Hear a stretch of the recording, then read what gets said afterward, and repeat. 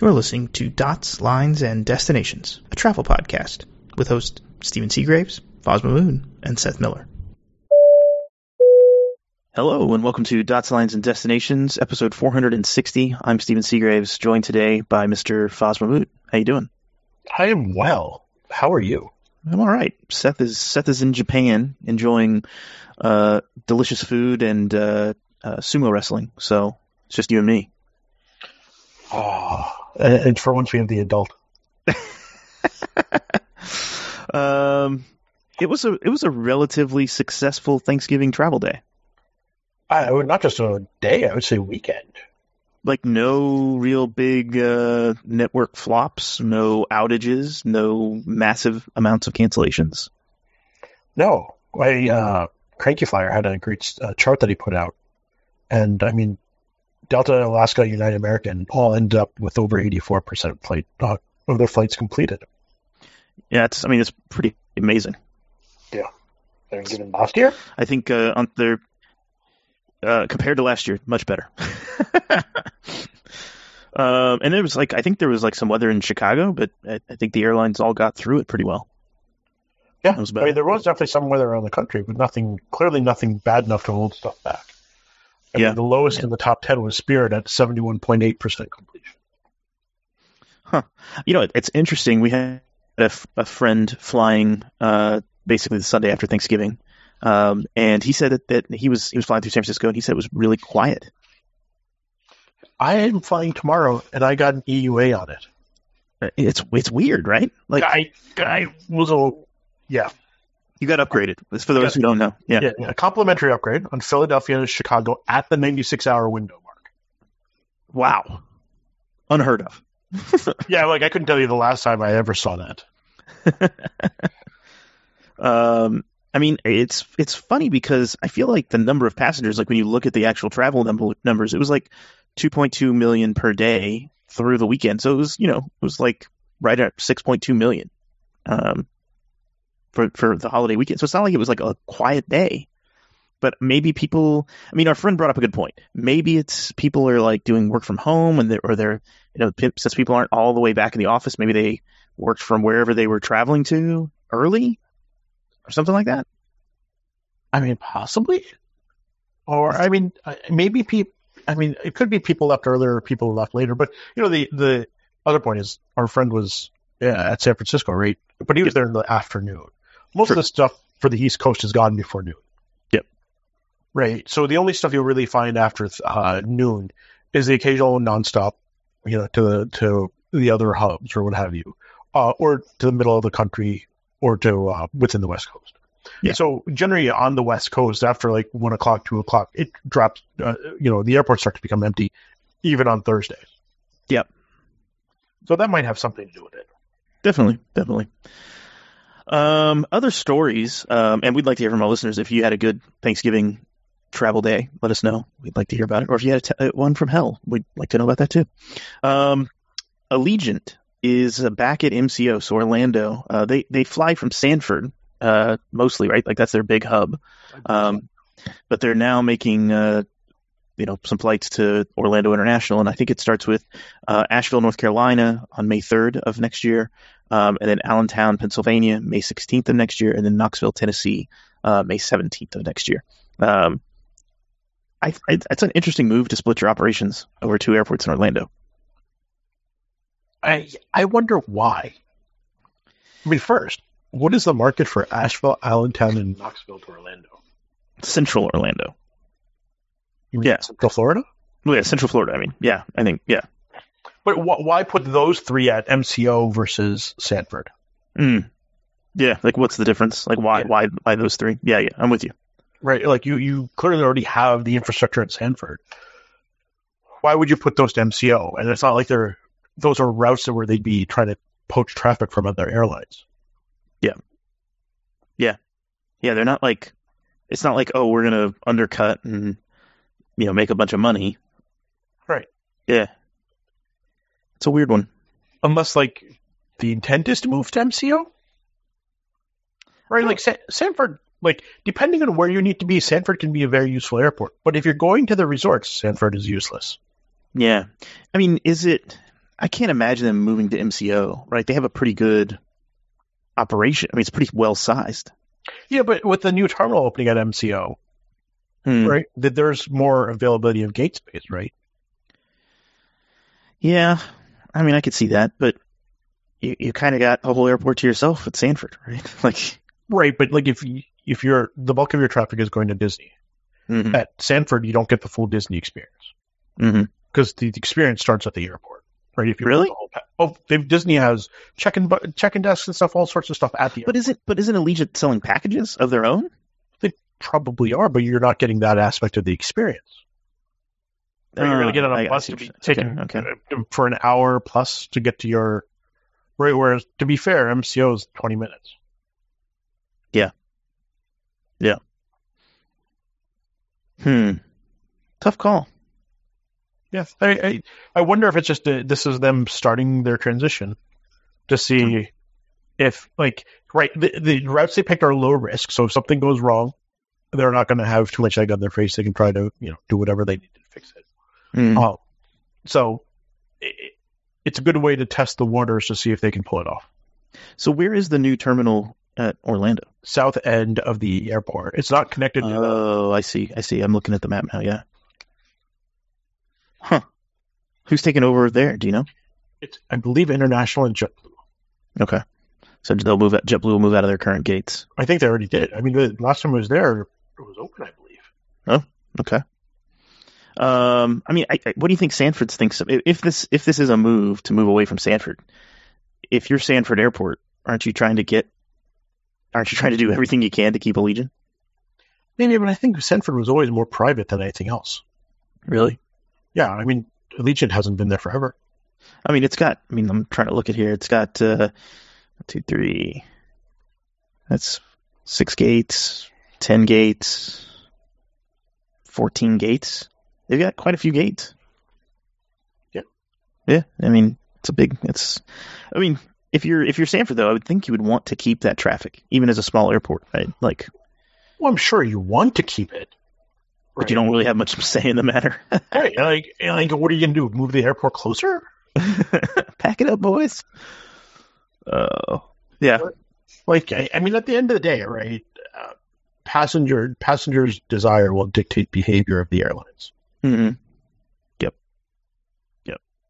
I actually have to be in Orlando early next year, and I'm trying to figure out how I'm going to get there. And I'm like looking because I have to be at the convention center. But I was like looking, and I don't even know where Disney is, to be completely honest with you. Convention center is closer to SeaWorld and Universal than Disney. Okay. So I forget the highway. There's a highway that goes straight from the airport to I-4. The convention center is at the west end of that, right before I-4. Okay, gotcha. Yeah, I see I-4 now, and then I see Disney. Okay. Yeah, and it's right next to Hyatt. The Hyatt's there, so you can see at the Hyatt walk over. Yep. There's an air bridge that connects all those things. Yeah. I booked at the Hyatt. We'll see if that's where I end up staying. So, yeah. So anyway, interesting. I've never been to Orlando, so we'll see how it goes. At least you're going in the winter. Yeah. Here's what's interesting about the Allegiant piece. They said they're going to continue to offer service between Orlando, Sanford, Asheville, Knoxville, and Allentown, in addition to the new flights. So they're just going to, depending on the day, like it's roulette. Which day you pick depends on which airport you go to. Yeah, and they fly out of Melbourne to Allentown and Nashville. Not Asheville, but just Allentown. So it flies to all 3 Orlando area airports from Allentown. There are a lot of Disney fans in Allentown, apparently. I didn't think Allentown was that big, but what do I know? I mean, granted, they probably only do it like once or twice a week, but still. Still, I mean, 150 seats, 130 seats a clip, but that's twice a week is still a fair bit. Yeah. So, how do they call Melbourne Airport Orlando? How do they call Manchester Boston? Okay. It's in a different state. Oh, man. Okay. All right, let's move on. So One World is opening up a new lounge, and they're oddly enough doing it in Seoul, which I find fascinating. Let's pick the airport with our least exposure and the least risk. Yeah, I mean, I guess they have 7 airlines that fly into Seoul: American, Cathay, Finnair, Malaysian, Qantas, and Qatar, and Sri Lankan. So, I mean, I guess it's useful. Maybe these airlines got tired of paying other other partners for access and just said, let's build one there. I mean, to be fair, it might have to do more with airports that have real estate available. Yeah. I mean, it's been years since I've gone to Seoul, but it was never seemed like an airport that was stuffed. Yeah. And I felt they had more space where they could grow into. So it might just be a situation where they got space, the price was right, they had enough of a need, and they could justify the financials. Yeah, and this is a first for them, right? Like there's never been a One World lounge that I know of. Right. And this will actually take over. So Jeju Air used to have a lounge in Seoul, and they kind of shuttered it during COVID, and after COVID, it's never reopened. And so they're taking over that space. So it looks decently sized. All the lounges in Seoul are kind of strange because they kind of sit above the terminal, like other places, kind of overlooking in a little loft area. So, I mean, it's cool, I guess. Is it in the main building or the remote building? Do we know? It's in Terminal 1 near Gate 28. I can look that up real quick. Give me 1 second. I think that's in the main building, if I remember correctly. Gate 28. So, I mean, that's good, right? You don't have to go out to the remote building. I think that's a positive. So I don't know. Could you see? I mean, everybody else has seemed to have done this, right? Like, Starlines has a lounge. One World don't they have lounges? Or not One World? Sorry, SkyTeam. Aren't there SkyTeam lounges? There are, but there's not many. Yeah. Right. There's one in Heathrow, right? Yes, there is. Although I just use they're not. It's not. If I'm flying Delta, I'm going to use the Virgin Atlantic lounge. If you're in T3, but the SkyTeam lounge is in T4. Oh, okay. Right. Continental used to use that. Oh, that's right. Yep, you're right. It's okay. It was fine. Yeah. I've never been. What lounge did you fly out of then, or use? The only time I have ever flown at a T4, United or Continental had to hold the flight for me to make it. That's because of my dear friend's ineptitude.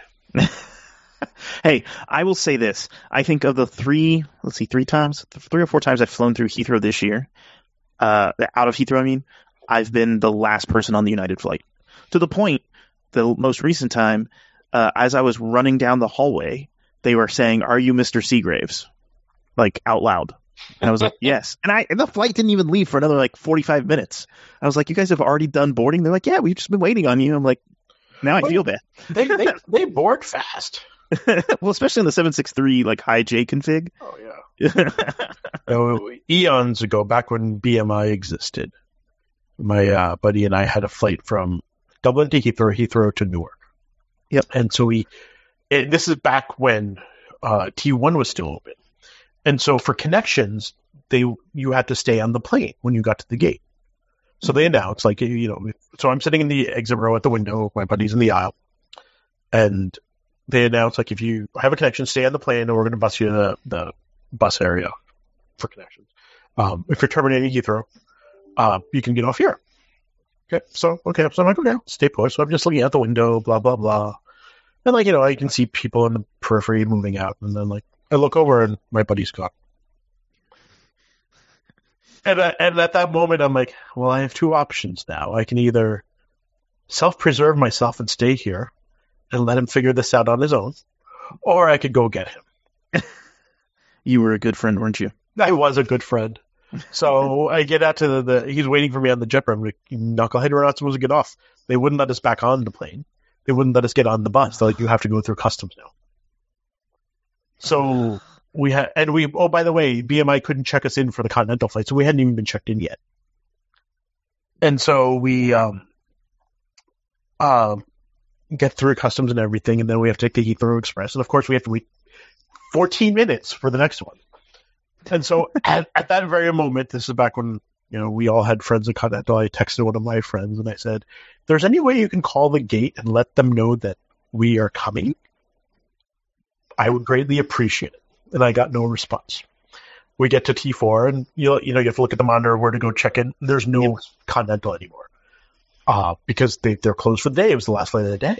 So I managed to find the ticket counter and explained to the guy, he's like, well, what are you talking about? You can't get on this flight. And then someone else walked up and looked at us and said, print their boarding passes out. Walked us through security. And we got to the gate and they weren't even done boarding yet. And so my dear buddy says, I'm really glad I wasn't sitting next to you because I know I would have ended up with a fork in my thigh somewhere over the North Atlantic. Oh, man. Oh, that's pretty bad. Yeah. So it ends my lounge time is the bottom of that story. Yes, I get it. Yes, I can see why you didn't have time. American, I think we Seth and I chatted about this a little bit. Actually, let's talk about Alaska. We chatted about Alaska's new award charts, and I just wanted to get your thoughts because you weren't on the show last time. Your thoughts on the new award charts that are coming. I'm bummed, but I'm not surprised. Okay. Why are you bummed, and why are you not surprised? With the amount they have been pushing miles and credit cards, they had to do something for a correction. Yep. I am bummed because they've had a really good award chart and they have managed to last this long. And I feel their prices are, for the most part, fair. Yeah. For awards. Like, unlike what some of the prices, even AA is fair from my perspective for some awards. But unlike United's just lost their minds. Where it's like 350,000 points for, business.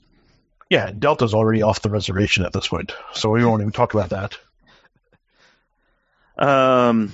What do you think then? I mean, as far as sweet spots, are you going to try and take advantage of some sweet spots or redemptions before this happens? Oh, hell yeah! I booked a trip to Fiji. Nice.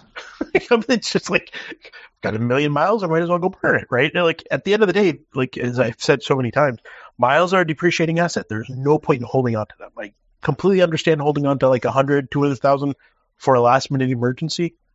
Yep. The people who sit there and keep hundreds of thousands or millions, it's just like, why? Yep.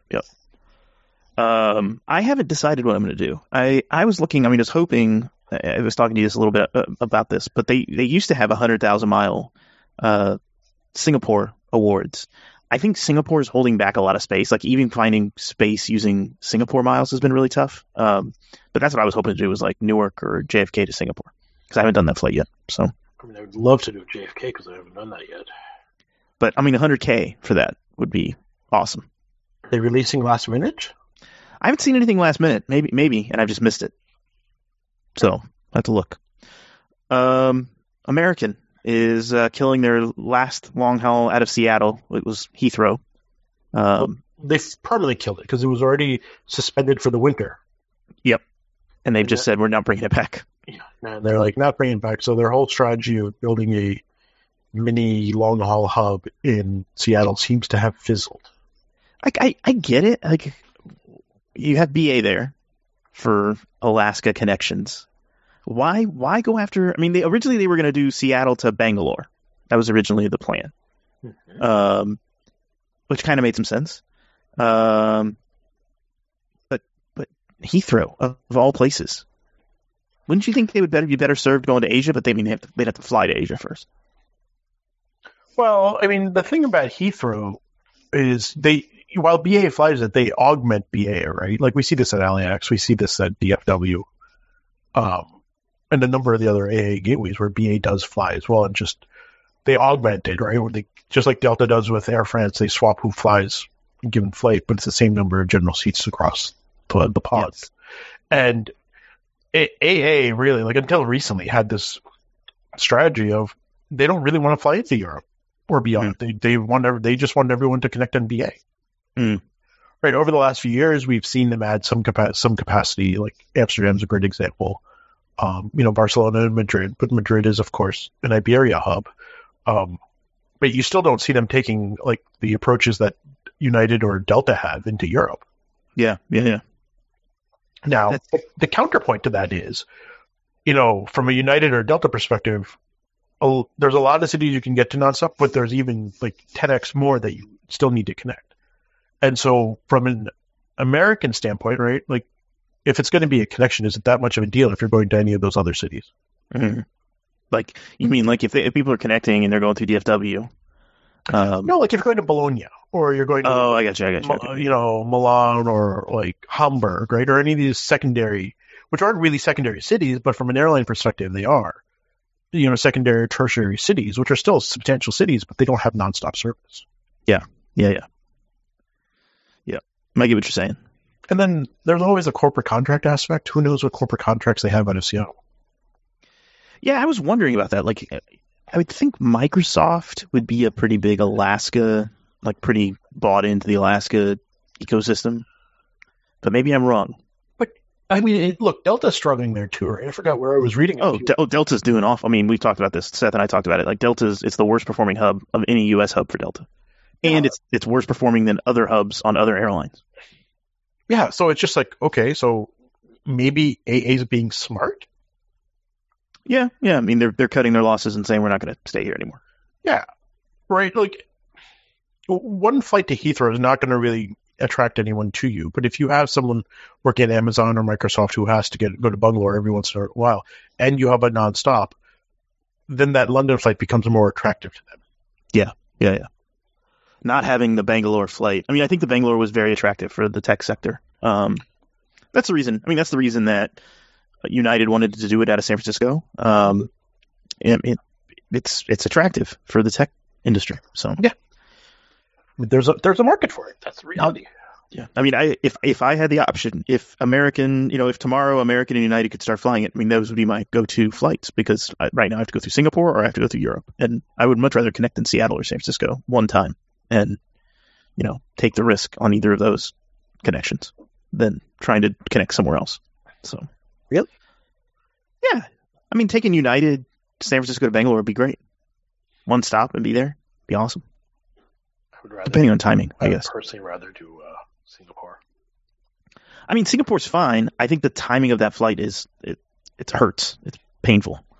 It lands at like 2 a.m, and by the time you get to your hotel, it's 3 a.m. So it's rough. I mean, but that's kind of par for the course for that part of the world, unfortunately. Yeah, even going through Europe, it's very similar. So, I mean, true. I mean, there's other flights. Like Emirates does one that lands like in 8 a.m., 9 a.m. Which I guess maybe that's not as good. I would rather just land at midnight or 11 p.m. because then I could just go to bed. Yeah. But I agree. I understand what you're saying. I would do it for the lines. That's the real reason. I would do it once. That's for sure. For the lines. So you posted this story. U.S. couple with 3 kittens on a 10-hour flight from Belgrade to Chicago. And I saw this. I can't remember where I saw it. I saw it somewhere. But these folks, they live abroad. They were bringing their cat. They couldn't stand to. They found some cats in Belgrade, strays, and decided they were going to bring them back to the United States. I love cats. I love dogs. I love animals. But this story gets bad because they then take the cats out on the plane and let them roam around, essentially. Yeah. Well, and then they also circumvented the rule where only one person can only have one pet. Yeah. How did they do that? I don't know. Did they have them both in the same kennel? I would think that customs would have a problem more than anybody else. I don't think customs would care so much. You show up with a pet. If you have your papers, great. But the thing that bothers me with travel with pets is pets don't like to travel. Animals don't like to be on a plane. Why are you torturing your pets to make yourself happy? Yeah, and then you got to post a Instagram story about it or whatever. YouTube. Yeah, but and it was funny. There was a little bit of positive response to that post, but there was so much negative backlash that it kind of blew up in their face. Yes. I'm with you about the pets. I mean, I get it. They're in cabin, so I don't feel like it's as bad if they were underneath the plane. I feel like any flight like that is really stressful on an animal. So, I mean, we just saw the horse get loose in JFK, taking off from JFK. It's not fun for an animal to fly necessarily. So a large part of it is because it's not natural, and animals are very instinctively natural, right? They don't have the cognitive ability to understand and what humans can process. Oh, we're going on a trip. Yeah, exactly. We're going on vacation. Oh, will they have cheese in the lounge? Yeah. Wait, where's the Pet Pass lounge? Yeah, exactly. So a passenger on Delta has sued the airline, alleging that flight attendants conspired to hide a sexual assault by an off-duty employee. This story is bonkers. Tell me about it. Oh my God! Like, it's a non-rev employee apparently got drunk on the flight and could not contain themselves. That's really the executive summary of this whole thing. But like, it really, like, non-revs are known to non-revs generally have a higher standard of requirements of behavior on a flight. Yep. So first, like, what was this person thinking of? Not staying within the guidelines that are provided, right? And for those that don't know, like, you generally have strict dress code requirements. There's behavior requirements as well, because you're in essence a guest of the airline, and you are an extension of either yourself, as if you're sponsoring yourself as a non-rev, or whoever is sponsoring you. But like, it's like people should just freaking behave on airlines anyways. Yeah. Like, I don't understand why this is so hard. But then the other aspect of this that concerns me is, why didn't the crew on duty do anything? Yeah, well, I mean, they're being accused of covering it up, trying to deny it. Yeah. Well, more important that even before the cover up, right? If this person is getting drunk, the crew serving them knows that. Mm-hmm. So why were they continuing to serve them? Yep. It's a good question. Right. And these are the things that I'm just like, this isn't just, to me, this isn't just a failure of the non-rev. This is a failure of the entire airline and everyone working that flight. Yep. To basically say, hey, we're cutting you off. You're done. Yeah. So it's an interesting story. We can post a link in the show notes. Yeah. It's worth people reading and being frustrated at. Yeah. For God's sake, people, stop getting drunk on planes. It's not worth it. Yeah. Sure, the 10-second cameo on TikTok will be great, but I trust you it'll haunt you longer than benefits you. Yeah, exactly. So we're going to talk in the after show, the bonus portion of the show for our Patreon subscribers. We're going to talk a little bit about Emirates and some weird stuff happening with Air Canada and United, and then a little bit of Etihad partnering up with some unlikely friends. So stick around for that if you're not a subscriber on Patreon. We do thank you for listening to the show, and thanks for supporting us, and we will talk to you next time. Happy travels. Take care.